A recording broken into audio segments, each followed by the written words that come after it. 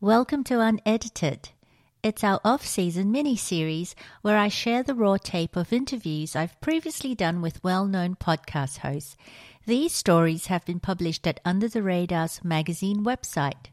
A lot of the conversation, as you might imagine, doesn't make it to the main story, but people are often really interested in what a veteran podcaster such as Roman Mars from 99% Invisible might have to say. Roman's like the OG. His voice is so iconic. Getting to interview him was a treat. The show needs no introduction. It's been around for a decade now. I actually got to speak to him because they were marking this milestone by releasing a book called The 99% Invisible City, a field guide to the hidden world of everyday design. If you're a long-time fan of the podcast or are someone looking to start a podcast, here's an opportunity to sit in on our interview and hear Roman discuss some useful tips about podcasting, from how songs and sound design can be used to seduce listeners, or how, on Hey Yoon, one of its earliest and most memorable episodes, the story was edited more like an indie movie, and how to run a successful podcast network where someone like Rishikesh Hirway from Song Exploder can thrive and go on to land a successful Netflix TV deal. If you stick around to the end, he discusses Trump Con Law, his other podcast, and its connection to Doomtree, a collective of Midwestern musicians and rappers. But my biggest takeaway from Roman, as someone who also makes a podcast, was what he said about always putting that one thing in there that just makes you laugh. It's something that I have since practiced, because as he knows only too well, this work can be hard and tedious, and sometimes you just deserve that little bit of fun. Hi, can you hear me, Roman? Hi. I can. So how have you been in lockdown?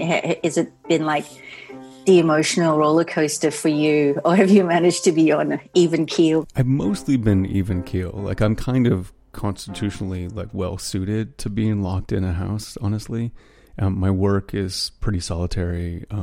I don't have a lot of like need for a lot of extra contact. As long as I have a few core people in my life, I'm pretty good. But what really put me over the edge was the wildfires. Like, I thought, that being in a house was kind of hard. Like, it did do some of its own damage to me. But being in a house where you can't open the windows was just the worst. That really put me on edge. And so I don't usually have my internal emotional state is usually not all that dictated by the external at all. But that really did it to me. I felt trapped in a way that I never felt before. Yeah, it was kind of crazy just looking outside from where I'm sitting, and it would just be orange or, and then just gray. Yeah. And it was just completely apocalyptic. And we had a garden patch and it had a film of just dust, burnt ash. And it was, on tomatoes, and it was just really disturbing.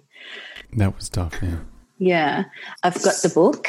It's made for a very interesting read. I also had it on a link for a while, and I was just reading it.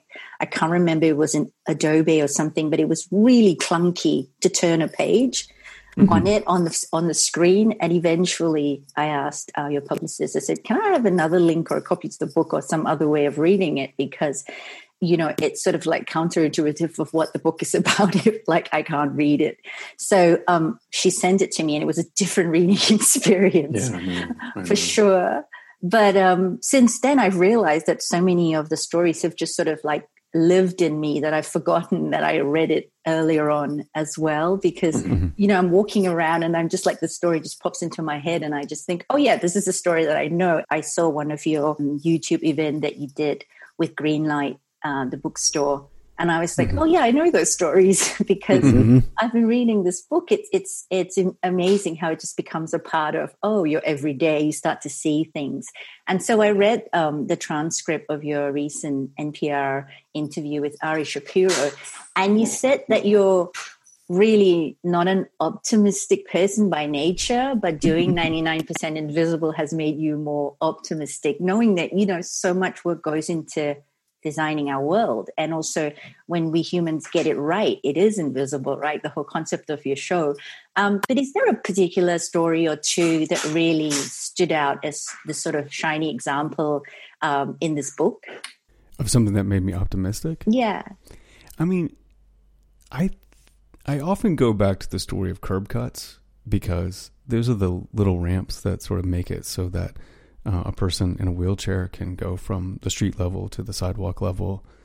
And, those were, before they were widespread, there was a group called the Rolling Quads that started in Berkeley, and they would go out and take a sledgehammer to the edges and then cement and make their own ramps. And they didn't do this a ton. Like, this wasn't like about accessibility. It was about making a statement. And that statement was so powerful that, a few decades later, I mean, it took a while, but it's directly related to the ADA, the American with Disabilities Act in 1991, and making spaces more accessible in cities. And also made life better for everyone else in the process too. Everyone with a stroller, everyone with any type of different mobility, which is going to be everyone. Let's be very, very clear about the fact that everyone is on track to have different mobility than they have right now. And so we should make the world for everyone in a good way and serve people who have very different needs than ours. But I think when I think of that, I think of the change, I think of the statement of the built environment. I think the receptivity of powers that be. I mean, you listen to, this is George Herbert Walker Bush who signed that act.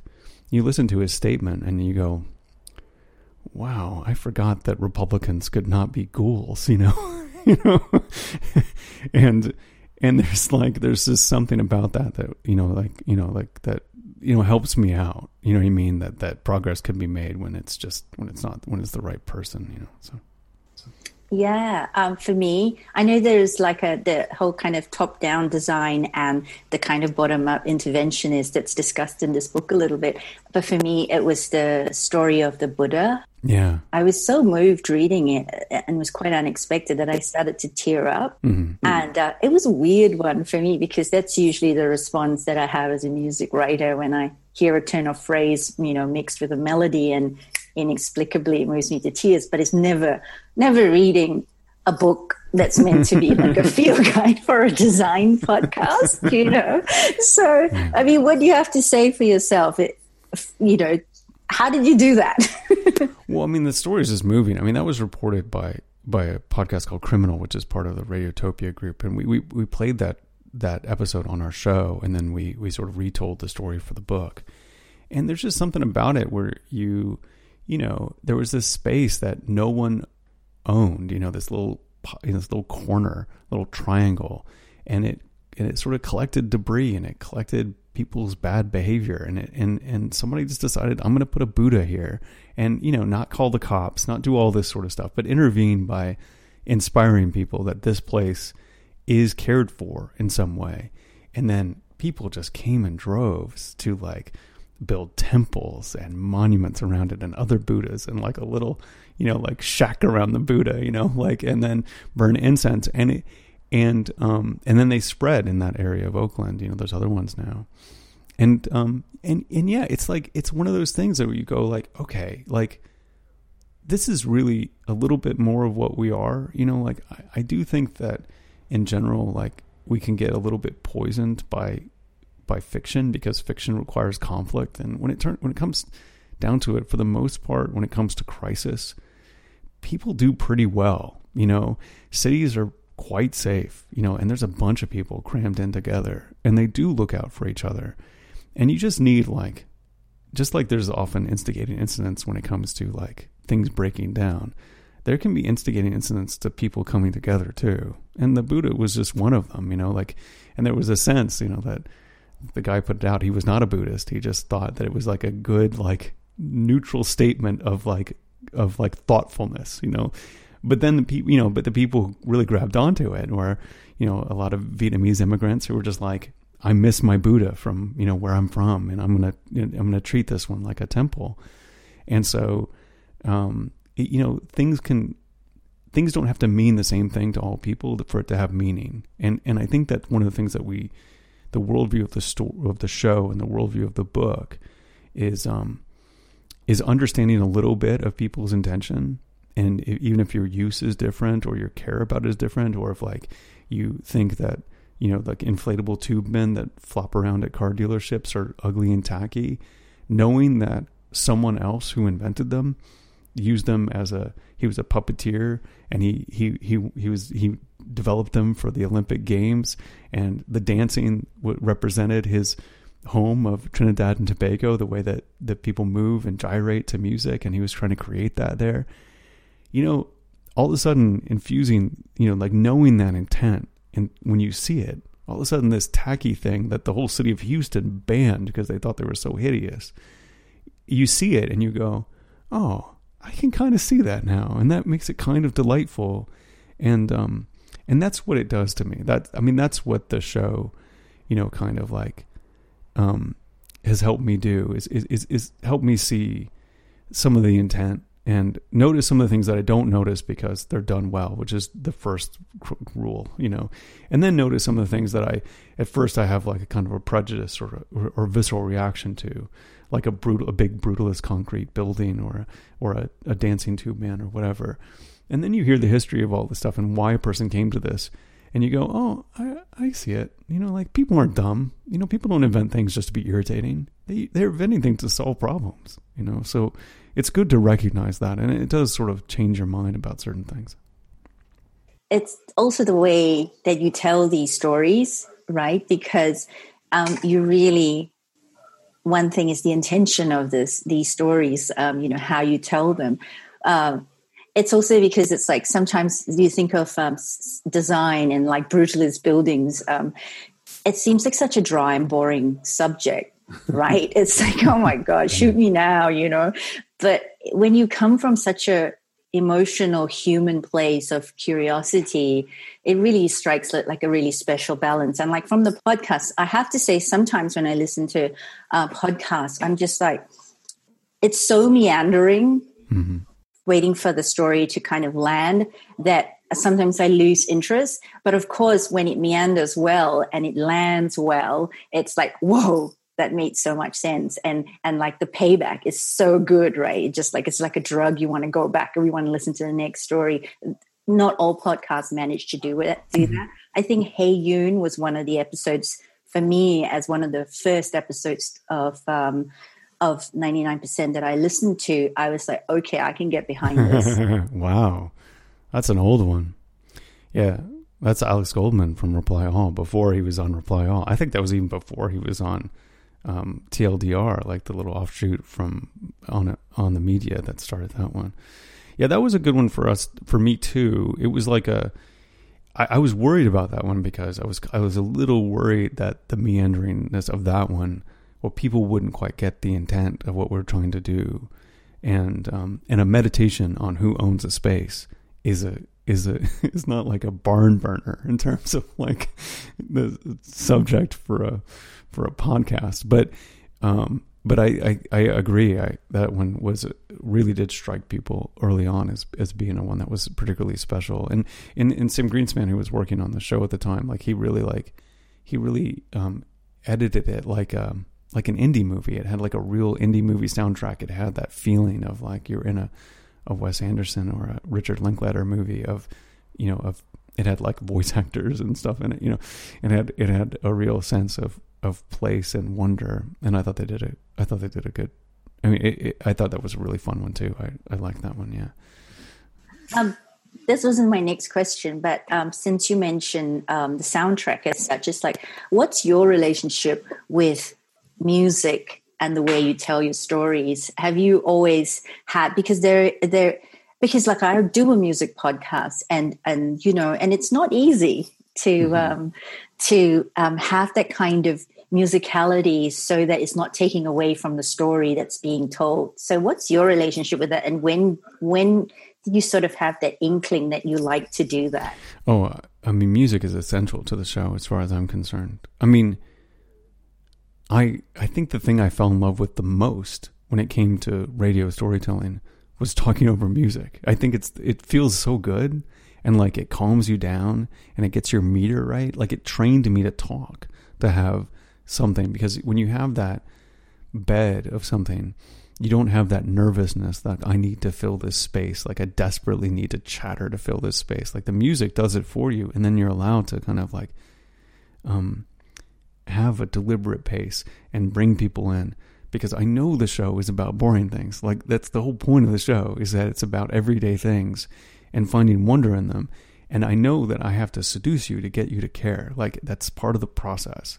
And so everything about the sound design is to that end. So it's mic'd so that I sound like I'm a voice in your head versus an announcer or in front of a crowd. Like it's meant to sound like literally it's coming from your brain.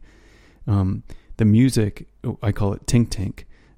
It's like it gives you this bed to explain things, like where wonder is part of the soundtrack.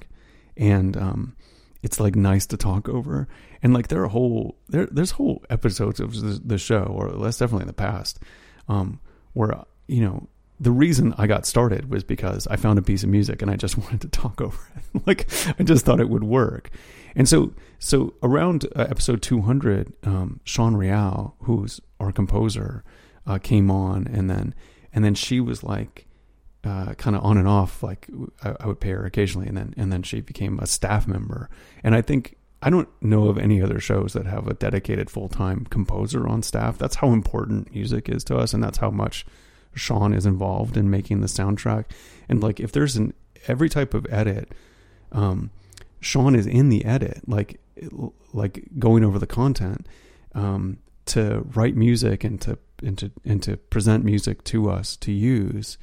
And it's just like, it's a whole nother voice of the show. And we just couldn't do it without it. Like it's A, it would be no fun, but B, it just, the emotional weight that carries, and the way that it kind of allows you to have chapter breaks and all the stuff that we're doing when we think about the sound design, it really revolves around the music more than anything, especially if we're doing a show that's kind of based on ideas versus being, something like a scene happening in a moment.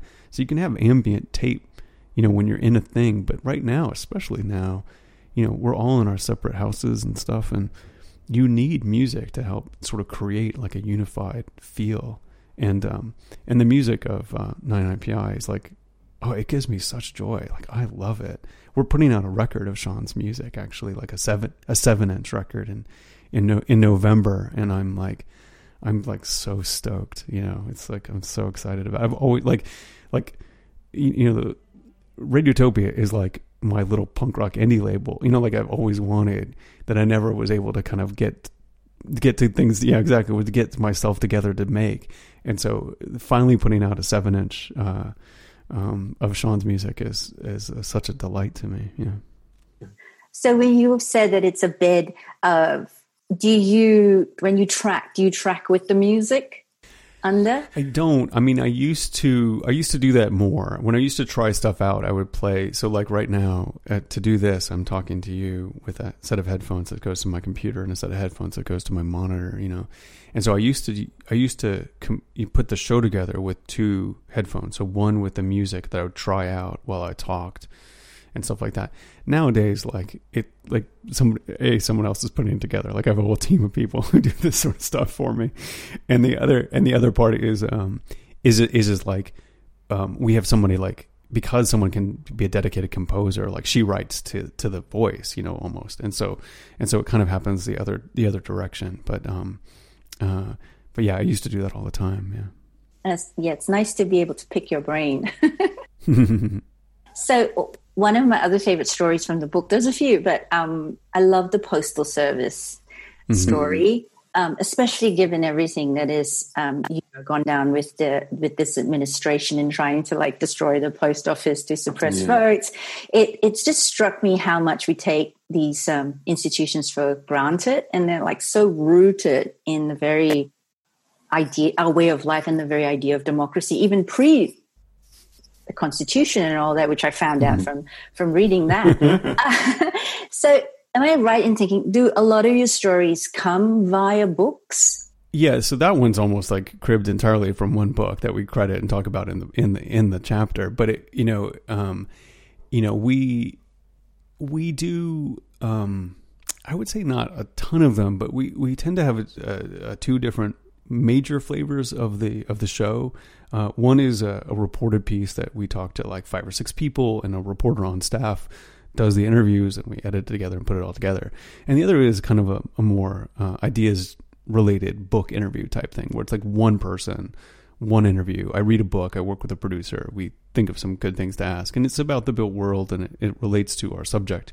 But it's one person who's really thought about this and put together like a thesis, and it's just a smart person that I would enjoy talking to. So, Winifred Gallagher, who wrote How the Post Office Created America, was one of those. And we talked to, recently, people, you'll see book interviews all the time. And a lot of times, like as a listener, people don't necessarily notice the difference, because they just kind of notice like I'm being brought on a story, like they don't really think about the difference in production. Yeah, they're just kind of like, they're like, oh, I like all this information that's being fed to my brain.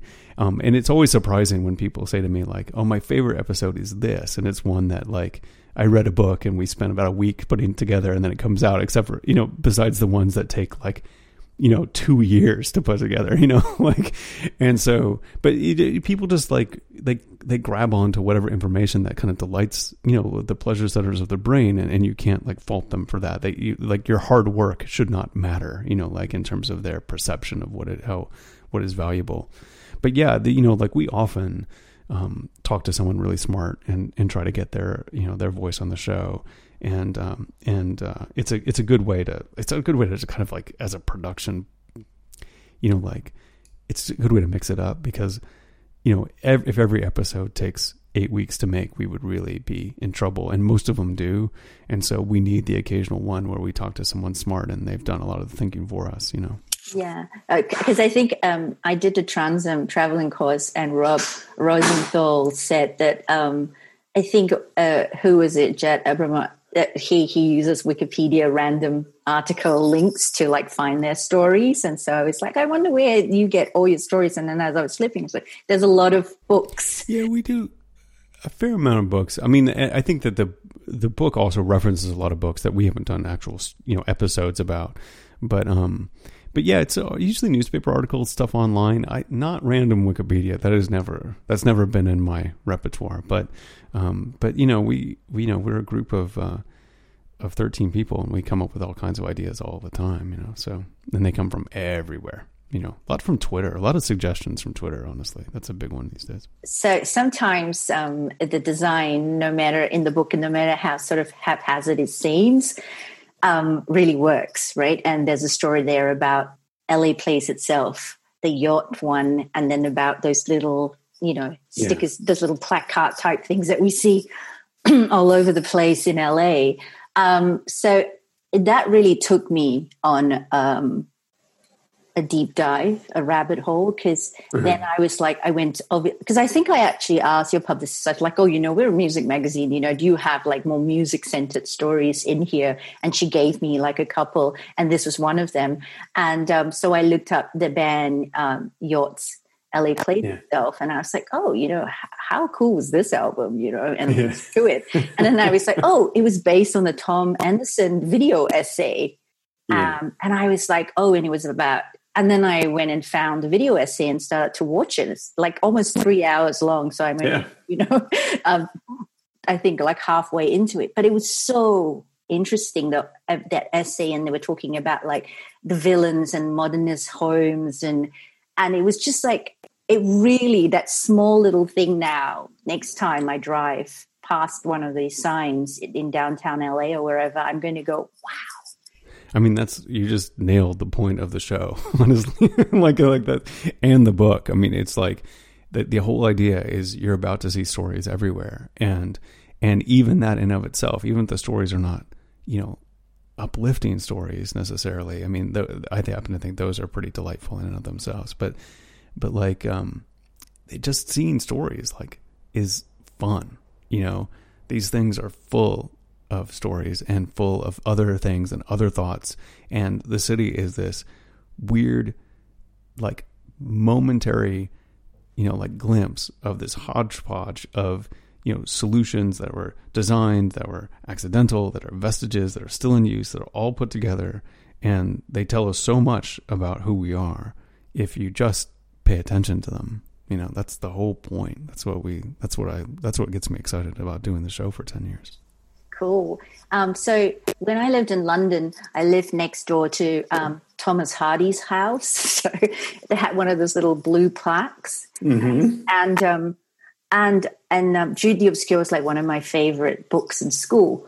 But it took me leaving, going back to Australia and then living in America and then going back and going down the street on Trinity Road and seeing that plaque again to go, oh, I'd forgotten that. It's like this plaque that was there. Was I even aware of it when I lived there? The plaque was there. It's like because you're living in London and these plaques are everywhere and each one is like more fantastical than the next one. Oh, this is John Lennon's house. This is, and so it's just like if you become like almost desensitized to it. And so it made me wonder who are these plaques for? Are they more for tourists? And then it just sort of made me think about all this thing a little bit deeper. And then you point out in the book that, markers in the West often ignore the perspective of Native Americans. And given it was just Indigenous Peoples Day, taking over from Columbus this week, there was a lot of there's this moment of cultural reckoning with that question. And whose land is this? And I was like, what does it take for there to be brown plugs all over U.S. cities saying this is the land of, which tribe or which people were here before colonizers came. So I was like, will someone do that? I mean, very possibly. I mean, I do think that sort of stuff is changing. And one of the things you do recognize if you sort of look at monuments or plaques at all is that they are not so much the story of the time period that they're depicting. They're the story of the time period that they were erected. And so it's like what we value at that moment, what we see in the past and what we bring forward to present. It says it's so much about us. Like most of the Confederate monuments in the South were erected in the 1920s, not right after the Civil War. They were erected at a time period where, a group was trying to, change their identity and terrorize Black people, still with the idea that this, stuff may have changed, but they haven't changed this much, and you should recognize this, and so.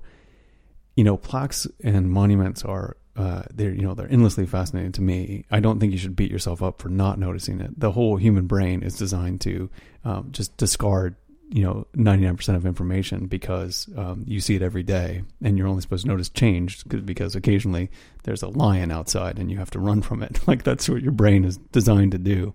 So it's okay to not notice it. But the idea is that if you just turn yourself onto it and do notice it, there's real rewards there. And so when I notice some things and sometimes, it is delightful and it's like John Lennon's house. And then I'll think about John Lennon's music and I'll think, oh, that's great that he lived there. That's, it's quaint and homey and anyone can come from this place and do something, as remarkable as that.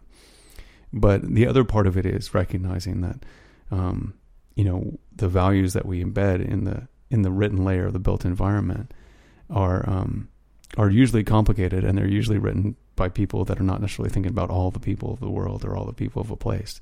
And so it's worth interrogating those too, but you can't really interrogate them until you read the first layer of it. You have to engage with the first layer, and those could be falsehoods and those could be exaggerations, and they're definitely simplifications. And the fun part is researching them further and finding out how complex everything is. And I do think that we're in for a period of time where people put up monuments with the values of today and talk about, like all the Black people who made these things and these movements that were unheralded and written out of history.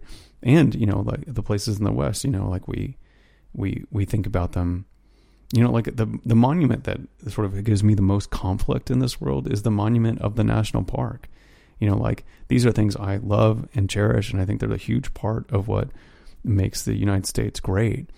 These are the national parks were these wedges that were used to separate native people from their land. Like this virtue of this national park was a way of stealing that made us feel good about ourselves. And so these things are complicated and they're worth wrestling with. And the story is interesting. And I don't know what you do with it. I don't know what you take from it. I don't know, how you expand from there. But you have to know it. Like that's the bare minimum. You have to know it. Yeah. I was went on the Blues Highway with the kids and my husband because he was really interested in going on the Blues Highway, and I was like, nah, I'm not that interested. But over the years being here and at this particular moment, we lived in San Francisco for 3.5 years, and and I was just sort of like becoming so aware of so many things that I never understood before, was just never aware of, because I come from Singapore originally, and so we went on the Blues Highway, and it was amazing. We got really apt at like just driving past things and seeing those signs. And I think the Mississippi Blues Commission puts up these signs everywhere, and never go on a road trip with your family in the winter, because it takes you a long time to get 2 boys into the car at any decent time. And by the time you rock up anywhere, it's 4:00 and dark and you can't see anything. So it was raining. We were in Clarksdale and everything was closed, and it was like New Year's Eve. And we saw this plaque in the rain, and we're like, that's something interesting. That's something interesting. And we stopped the car and we went out, and it was just outside of the hotel that Bessie Smith, the Riverside Hotel where Bessie Smith died. And it was a hospital at one time. And, and so it was just like, it's like so important to have that, because it was just on the street. You would have missed it. But because we became really apt at recognizing these plaques, we were like, oh, that's a sign. That's definitely something monumental. We should stop and read the sign. So even though it was dark and it was in the rain, we came out, we read the sign, and then we did what you said. We Googled the rest of it and went like, whoa, that's interesting. How she couldn't go into any other hospital at the time, into a white hospital, and, eventually died. And then I saw just recently on YouTube, somebody had put up a little story. It almost sounded like a school kid doing a report. And they had missed a few things, and people in the comment section were giving her a bit of a hard time. But it was like they were saying, you should put the whole truth there, that it was because she was Black, she wasn't taken to the white hospital, and that's why she died. And it just kind of went back and forth. Different people saying, I'm from Clarksdale, this is really what happened. And other people saying, no, that's not what happened. So it was just like fascinating. And I think, plaques. So now I've got this thing about plaques and those little things on the street. Like I took a picture of it and almost like at Radiotopia, because I was walking on the green belt yesterday with a dog, and I was like, what is this purple thing that's just in the middle of all the dirt? What's under here? Is it water? What is this? And and I've lived here for 4.5 years, and I've never questioned them or never even seen them. So oh, you're very welcome. Yeah, we definitely make road trips and walking trips much longer, because if you stop and read plaques and notice these things, it makes your day longer. But I think it makes it more delightful too. There's definitely a place, like I sometimes say, like if you're visiting Boston in the wintertime, you could die of exposure if you read every plaque. So just like, don't do that, but pace yourself. But otherwise, like if you see something cool on the side of the highway in Mississippi, like definitely pull over. That's a dream. Yeah. So, and the other thing that I found really interesting in the book is the mosquito, because I have teenagers, and that kind of, social control through design. Like I said, I lived in Singapore. I mean, I was born in Singapore and raised there. So, that's all about that very thing, social control. Yeah, for sure. Yeah. And so, and with the mosquito, it was such a fascinating little story in there. And I actually went on Wikipedia and looked it up, and there was a little window there that you could listen to the sound. And I actually tried to hear, and I didn't hear it. And then I got my 13-year-old. Can they hear it? They could hear it. Yeah, yes. It works. And then I got my husband to hear, and my 13-year-old was standing there. And my husband was like, no. And my 13-year-old was like, I can hear it from here.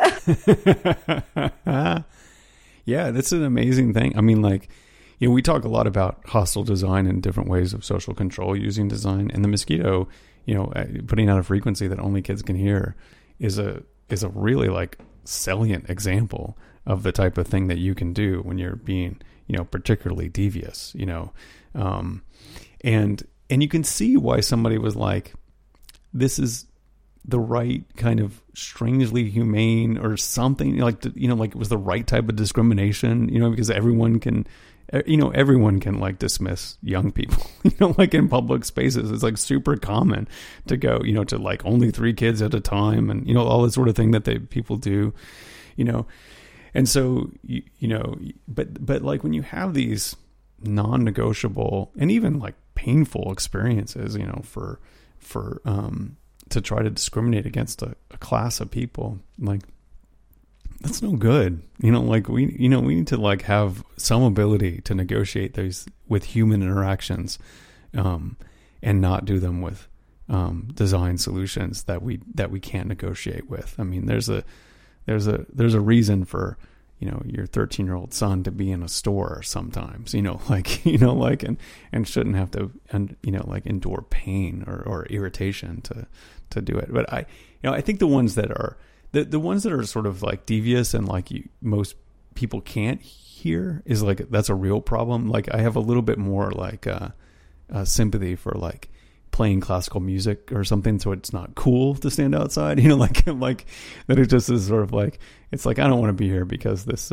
because the Bach makes me, you know, like feel dumb, you know, like annoyed. But so those I can tolerate some on the spectrum of some of this stuff. It makes some sense. There's like in some of the council estates they put up pink lighting because they thought that the light would make blemishes on your skin look bad, like people look sickly, and teenagers who are extremely, you know, occupied with the idea of the way they look, you know, would avoid these areas with pink light.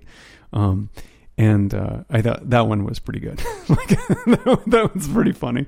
I don't think it works. I think that's probably why I think it's funny, is because I think it's probably, you know, like it's just sort of like an idea, like a hypothesis that is not very well grounded. Well, now people will be like, oh, let's take a picture because it's like a great filter. Exactly. That pink light. The other thing about the book was it has a lot of personality. So like at the end of the Buster Rhymes Island in Massachusetts story, it sort of ends with a woo-ha. I remember researching it and I put 2 exclamation points because that's how the song is titled. And the editor came back and cut one of the exclamation points, and I said, no, sorry, this has to go. This is like the way it is. Yeah, we, you know, like it's, you know, to do those things, I mean, you have to do those things like as a writer. I mean, like Kurt Kolstad and I like did the book together, like for real. Like he wrote, you know, huge sections of it. We worked out every word on it. We went over together.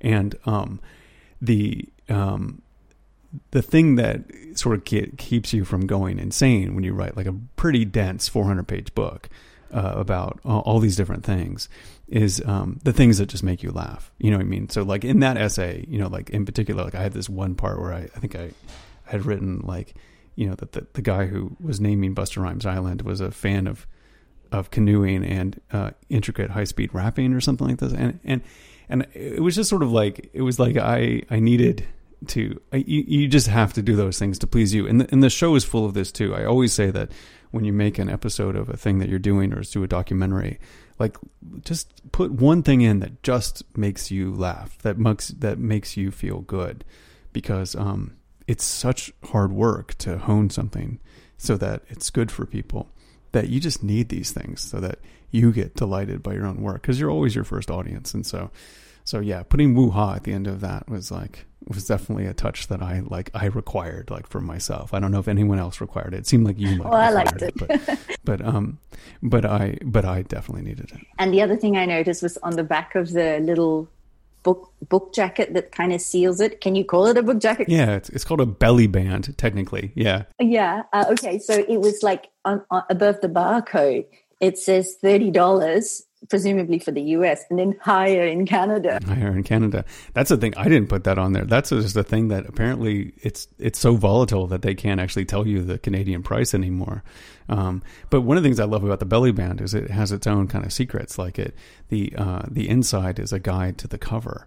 And so we wanted this. And so if you look at, the outside, the outside spine says the hidden world of everyday design, and the other one says the reverse side inside says the guide to the cover, and it has like little figure markings and everything like this. And that was always part of the idea behind the book, is that it would have these sort of moments of delight and design built into it, so that I was really it was really important to me that the book have a reason to exist and not just be some kind of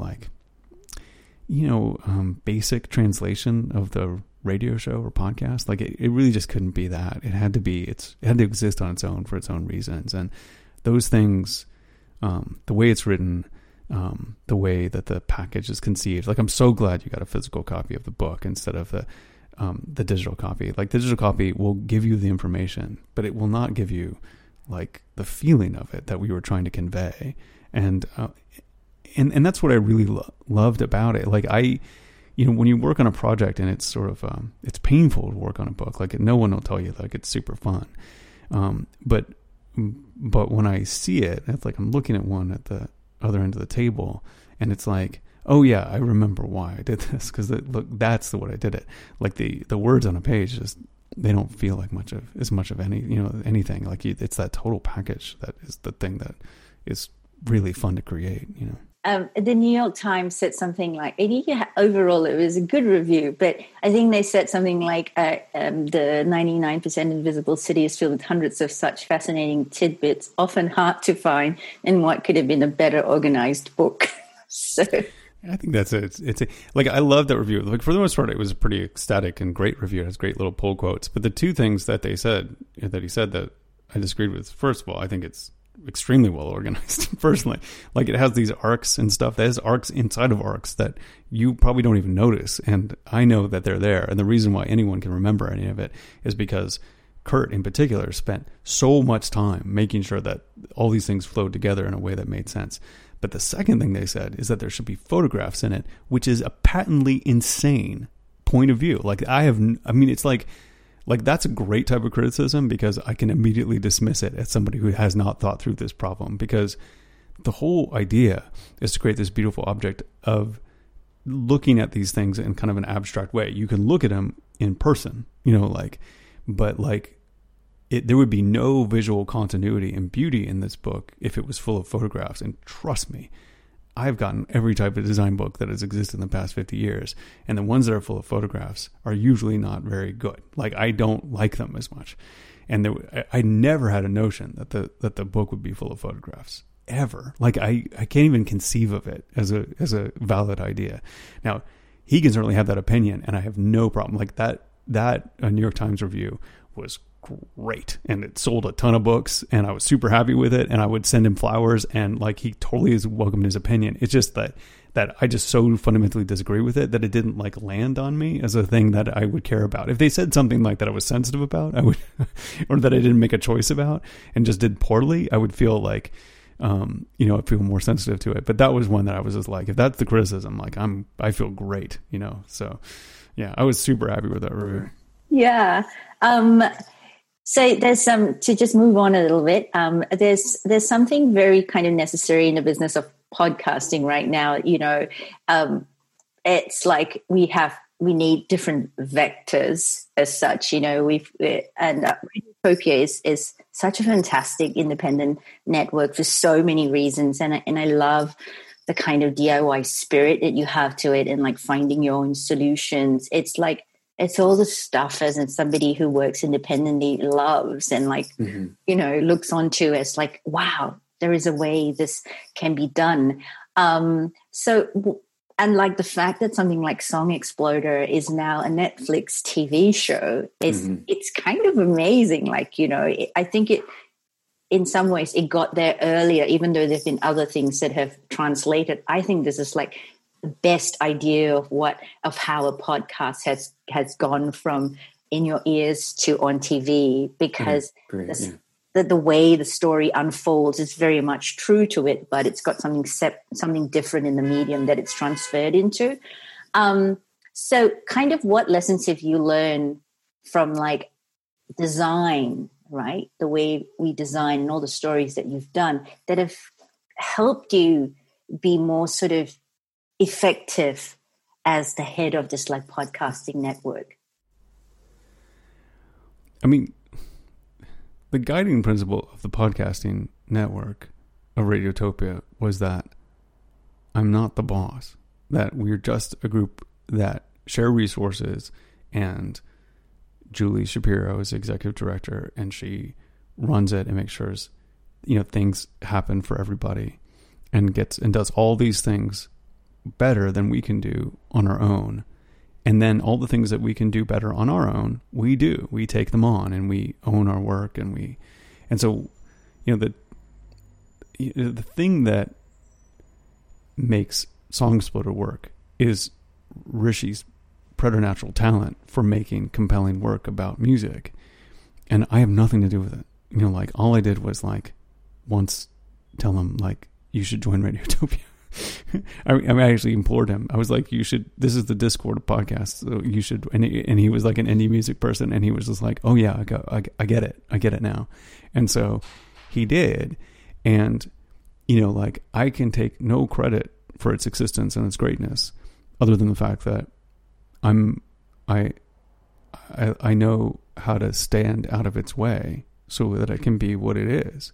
And so hopefully, I promoted it. I, put it on my show a lot. Like, I want to do like a little piece about for 99% Invisible about Song Exploder translated to the screen, like, because I'm interested in that as an idea, as a design idea.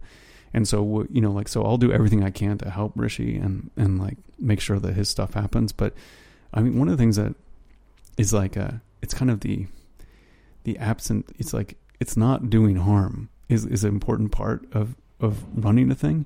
And if, he had the complete ownership and ability and didn't require anyone's permission to sell it to Netflix and do this great thing and reach more people and create a new form of art that I have fuck all to do with. I have nothing to do with it. Like, I only can claim it in the sense that I think I created a fair and just system so that people can be great on their own and don't have to ask permission. That's all I wanted for everybody. And so, like, it's the greatness of Song Exploder is Rishi's, and the only thing that I can take credit for is that maybe I enticed him into a place where he could do the best thing he could do on his own, whereas maybe else he would have been stymied by somebody going, well, how much time are you going to spend on the Netflix show? And do we get enough credit on it? And do we, like, how much am I going to get paid for it? And all that sort of stuff would have slowed down the process from creating this thing that was really, really beautiful. And so yeah, that's the ethic of Radiotopia and why it works. For some people, it doesn't work for everybody, because we don't, like, it isn't like a full-time job that we can give you and make things easy for you. Like, it's a harder path, but I think it's a harder path, but I think it's a good one for a lot of people. You said that that podcasting is the sort of ideal multitasking medium, right? Especially in this like attention economy. I also love the fact that I can put a podcast on and do the dishes. So why kind of now limit yourself with the book? What was like at the root of why you wanted to do the book? And will there be more? Well, the book, maybe. I mean, I pitched it as a series, even though the publisher was like, well, let's just make one and see if it's any good. But I originally pitched it as like a guide to the city, a guide to roads and highways, a guide to, other stuff. Like I had lots of ideas of this. The reason for a book is because I love design so much. So a podcast is great for all those things. It's the perfect multitasking medium. It's sort of future-proof in this way, because there's one thing I can guarantee about the future of people consuming content is they will be distracted and doing multiple things at once. And so I make a thing where you do not have to look and you do not have to stop what you're doing. And that's a fantastic thing. I think that's a nice place to be. The problem with it is the audio presentation is a very locked and rigid format. You have to start it when I tell you to start it. It stops when I tell you to stop. I guide you along the way, and you follow along. The only thing you can probably control is the speed in which I'm telling you these things now on podcast apps. But still, you have to go through the whole thing. Like if you wanted to hear the story of Curb Cuts, you have to, just take aside 30 minutes and listen to that episode. And it's like, it's just one of those things that all that information and that point of view is like locked up in this linear format that it's kind of hard to reference. It's kind of hard to, like, if you saw a thing like that traffic light. I remember Roman said something about a traffic light. Okay, what episode? And did they name it something clever, or did they just name it traffic lights or whatever? It's like harder to find.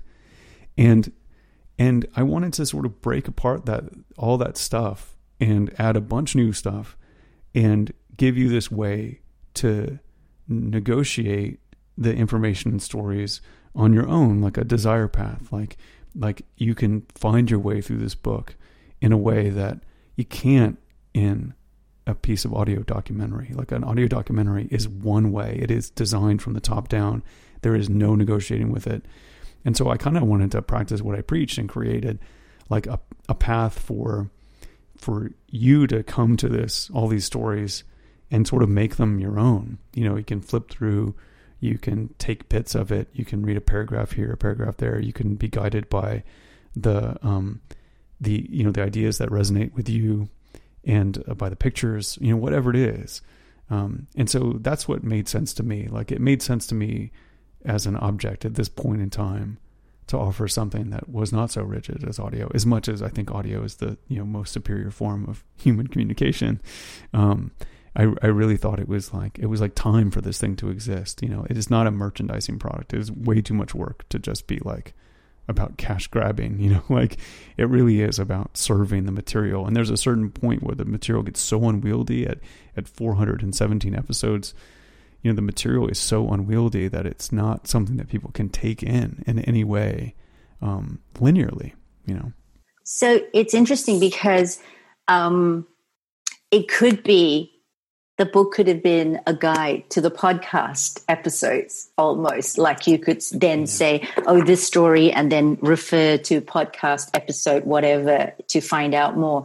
But it's not that. No. Yeah, so it's almost like a standalone. Like I didn't even going through it because I haven't been through 10 years worth of 99% invisible podcast episodes, obviously. So like when I was reading this, I had no clue what was a podcast already and what was new. I was just like, and it wasn't important to me. Yeah. It's designed so that you don't. I mean, so there's a fair amount of stuff that had some kind of precedent, but nothing is a direct translation of the thing. Like every part of it was gone over and fact checked again and rewritten. And so it really did inspire it, but in the worldview and the things that, we created over the 10 years sort of like laid the foundation for what the book is.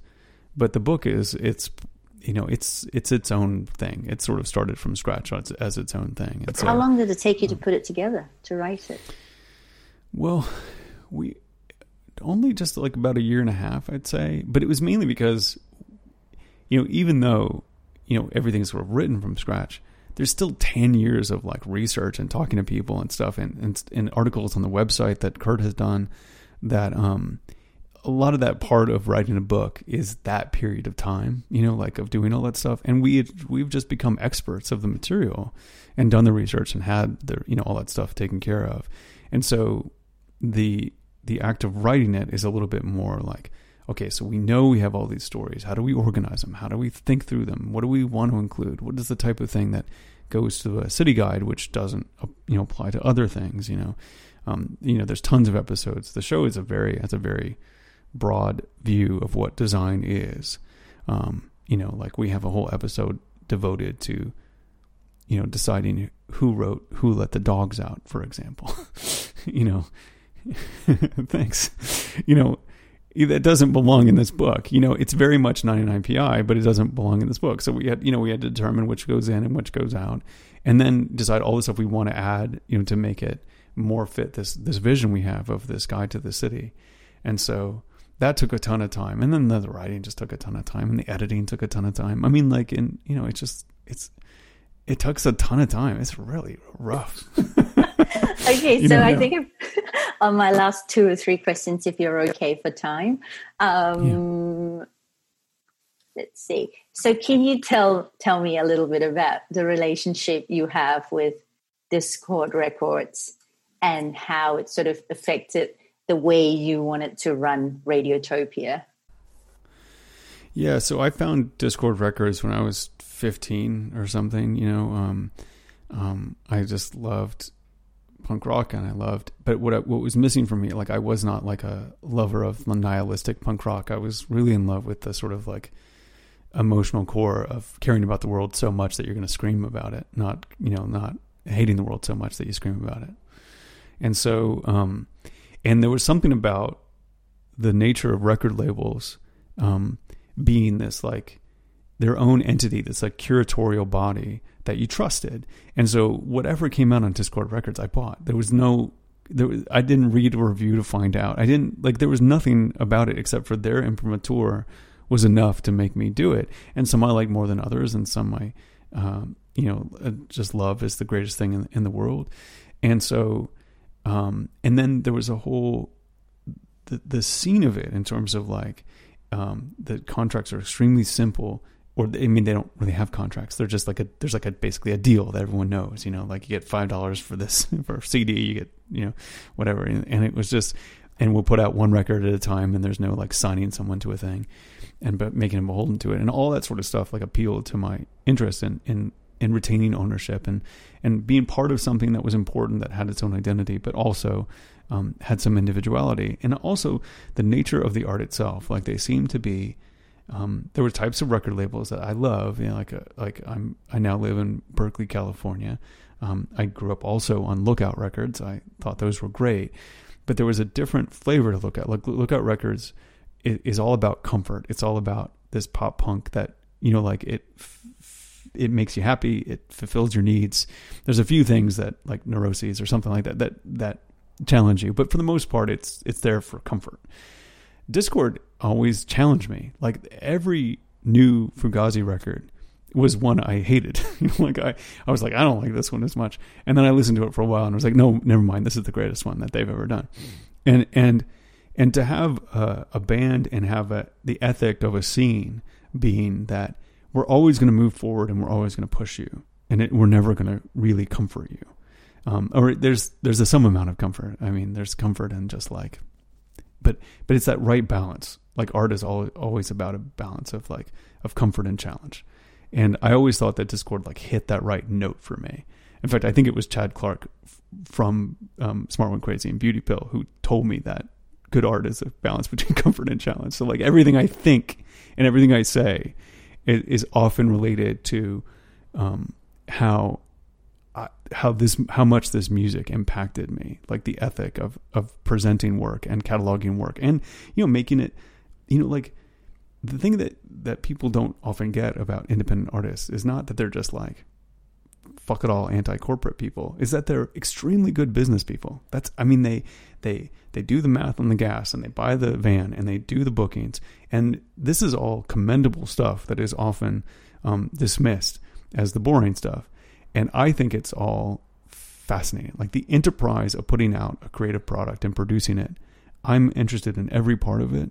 And independent music embraced all that stuff. And yeah, I think the one aspect of independence where you don't have to have like a boss is the part of it that people really grab onto.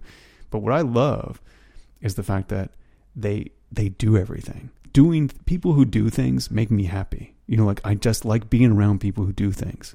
And so I like when they solve the problems, and I'm just inspired by this. And so Discord had this profound effect on me. Like I don't even know what type of person I would be without it. And it really made, me think about everything in terms of how I was going to create this label with PRX and what it was going to be like. And the main thing was just to like I said, it's just to get out of the way. Just let people do their work. That's the best thing. I mean, like I could have created a company where I owned them and signed them, and stuff like this. This is what like many people advised me to do this. And I was just like, I don't want that. I don't want that. Sometimes when people get bought for $200 million, I think, well, why didn't I do that? I mean, probably would have made some sense, but maybe there's good I could have done that way. And it's possible that there's good that could be done that way. Don't get me wrong. It just that wasn't my thing. Like it wasn't what I was interested in. I just wanted to be around people. Like I wanted to put on a show where Fugazi headlined and Jawbox and Smart One Crazy played, and then there was a reunion of Gray Matter and they showed up, and that's what I wanted. I wanted to create that show, and that's what Radiotopia really was. Yeah, it's interesting because with Under the Radar, when I was just kind of reading about Discord a little bit more, but they had a 20-year Discord box set, but it was 2 years late. And I always think of that with when I myself have to do work and we have deadlines, and I wonder, well, who is this deadline pleasing? Is it for the work? Is it in defense of the work? Or is it just to please some random person because they put that date in there? But also, I remember with Mark and Under the Radar, like there was a couple of, we set a protest issue for November, and then it can't happen because things change. So it gets pushed. And so it's not quite a protest issue anymore, but it has protest stories, and then things fall off and other bits come in to make it more cohesive. And it just keeps us on our toes all the time. And I don't know if that's a bad thing. It's to me, it's not. Like you can only handle so much adversity at any moment. And I totally get that you should have, again, a sort of combination of comfort and challenge in your own life. But I do find that one of the great skills that I have, and the reason why I think the show has existed as long as it has, is because every type of adversity like that, like I love trying to find the way to pivot to turn it into some kind of advantage. I am like the sort of indie business aikido that you have to do to kind of like turn whatever like force that's used against you into your strength, and pivoting on it is my favorite part of the job in a general sense. Like, and sometimes it's a business thing, sometimes it's a creative solution. Sometimes it's, it's sort of like, it'll seem really mundane, but what I love is to like, what would be the greatest result of that protest issue that got pushed is it creates this new thing that you never would have anticipated. That's better than you possibly could have done in the moment. Because it has some time of reflection to make these things that are accidental and do them and react to them so well that it seems intentional. And so, that's what we definitely try to do with the show. It's like, we react to the news, we react to, to what's going on. We react to ourselves as humans. Humans make this show. So when something happens, like Trump gets elected, like the shows are kind of about Trump for a while. They're not overtly, but like they're on our minds. And so when we make things about sanctuaries and we tie them to sanctuary cities, like we're thinking about Trump, like we're humans. And so like, I would not want that adversity, but we will pivot to turning something, to making it into something. And that's just what you have to do when you're like a creative person in the world. So the last question is, what is the relationship, speaking of Trump, of Doomtree to what Trump con can... law? Yeah, and con law. So like this show, What Trump Can Choose About Con Law, was just sort of like a conversation between me and my friend who's a constitutional law professor. And I love that show, by the way. Oh, thank you. That's the kind of, that channeling that chaos to teach everybody about law is... Well, it was to teach me, honestly. Like, I just needed it. I felt I was searching for information 4 years ago, and I couldn't. And Elizabeth was providing it, and through Twitter, and I was like, "Oh, this could be a show." And luckily, she was just so good and so game for it. I mean, the Doomtree connection was that I just knew that I was feeling something different with the show. Like I felt like we were. It was like an examination, and it was a little bit of a stepping back of like, okay, I'm going to take like the fire and fury of the moment. I'm going to go back to constitutional law and history and go, so what does this harken back to? And where have we been here before? And it has all these like good thought in it, but there is a little bit of desperation and anger in it. And I knew I wanted the audio palette to sort of like that a little bit. I don't know. It was just something like I knew it couldn't sound like 99 PI. And so I had become friends with a lot of the Doomtree people like on tour, and you know, they've been kindly just sort of said like, oh, we listened to you in the van type of thing. And I just like wrote them, and I just said, hey, this would be really fun. Like we'll use this like Midwest hip hop, you know, to like when we talk about Trump, and would you be into it? And they've always been so game. So they send me, it's what the best part is, like I get like early tracks and stuff like this. I mean, this is much what, you know, like as a music journalist, you must love to, but like when you get like early music and you just things you're a fan of, it's just like, there's nothing better. So I get stems, you know, from bands from rappers I love. And so yeah, it was just always like I always knew I wanted the audio palette to be a little bit different, and Doomtree just seemed kind of perfect for it, you know. So yeah, I went to look at the music and I was like, oh, this is interesting. And I was like, well, where's this connection? It just chance, you know, like, you know, I just liked it, and they were also a collective. They were a huge inspiration with Radiotopia as well. Like oh, really? They've been around for a while too. They have, you know. So like the branding of a collective and the whole idea of what it means. Like they operate in a different way than we operate, but but I was really intrigued by their model too, and so they were kind of so Discord is like the historic example, and Doomtree was the modern example that really created what Radiotopia was. I've been a fan for a really long time. Yeah. Okay, so those are sort of all my questions. So I wanted to say thank you, and I look forward to seeing what you come up with next, especially listening to that record that's going to come out of all the music. Yeah, thank you. I really appreciate it. Where'd you get that Third Coast shirt? I was at Third Coast last year. Okay. Cool. Yeah, yes. So, I wear this quite a lot as an at-home T-shirt. It's actually like really works, and this is the first time someone's noticed it. Well, it's a pretty obscure reference, but I worked for Third Coast for a couple of years, and so like when I see Third Coast things, I'm really aware.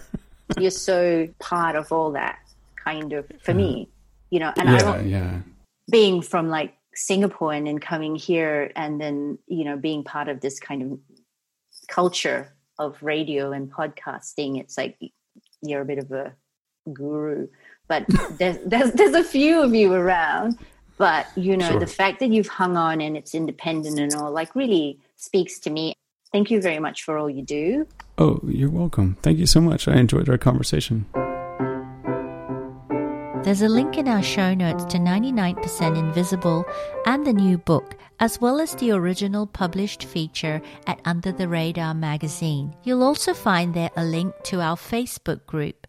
Leave any questions you may have for me there about guests, music, or any thoughts you might have had of something you liked or didn't like. I'd love to hear from you while I work on upcoming episodes for Season 2. Before I forget, if you like this podcast, please rate us on Apple Podcasts, or better still, write us a review.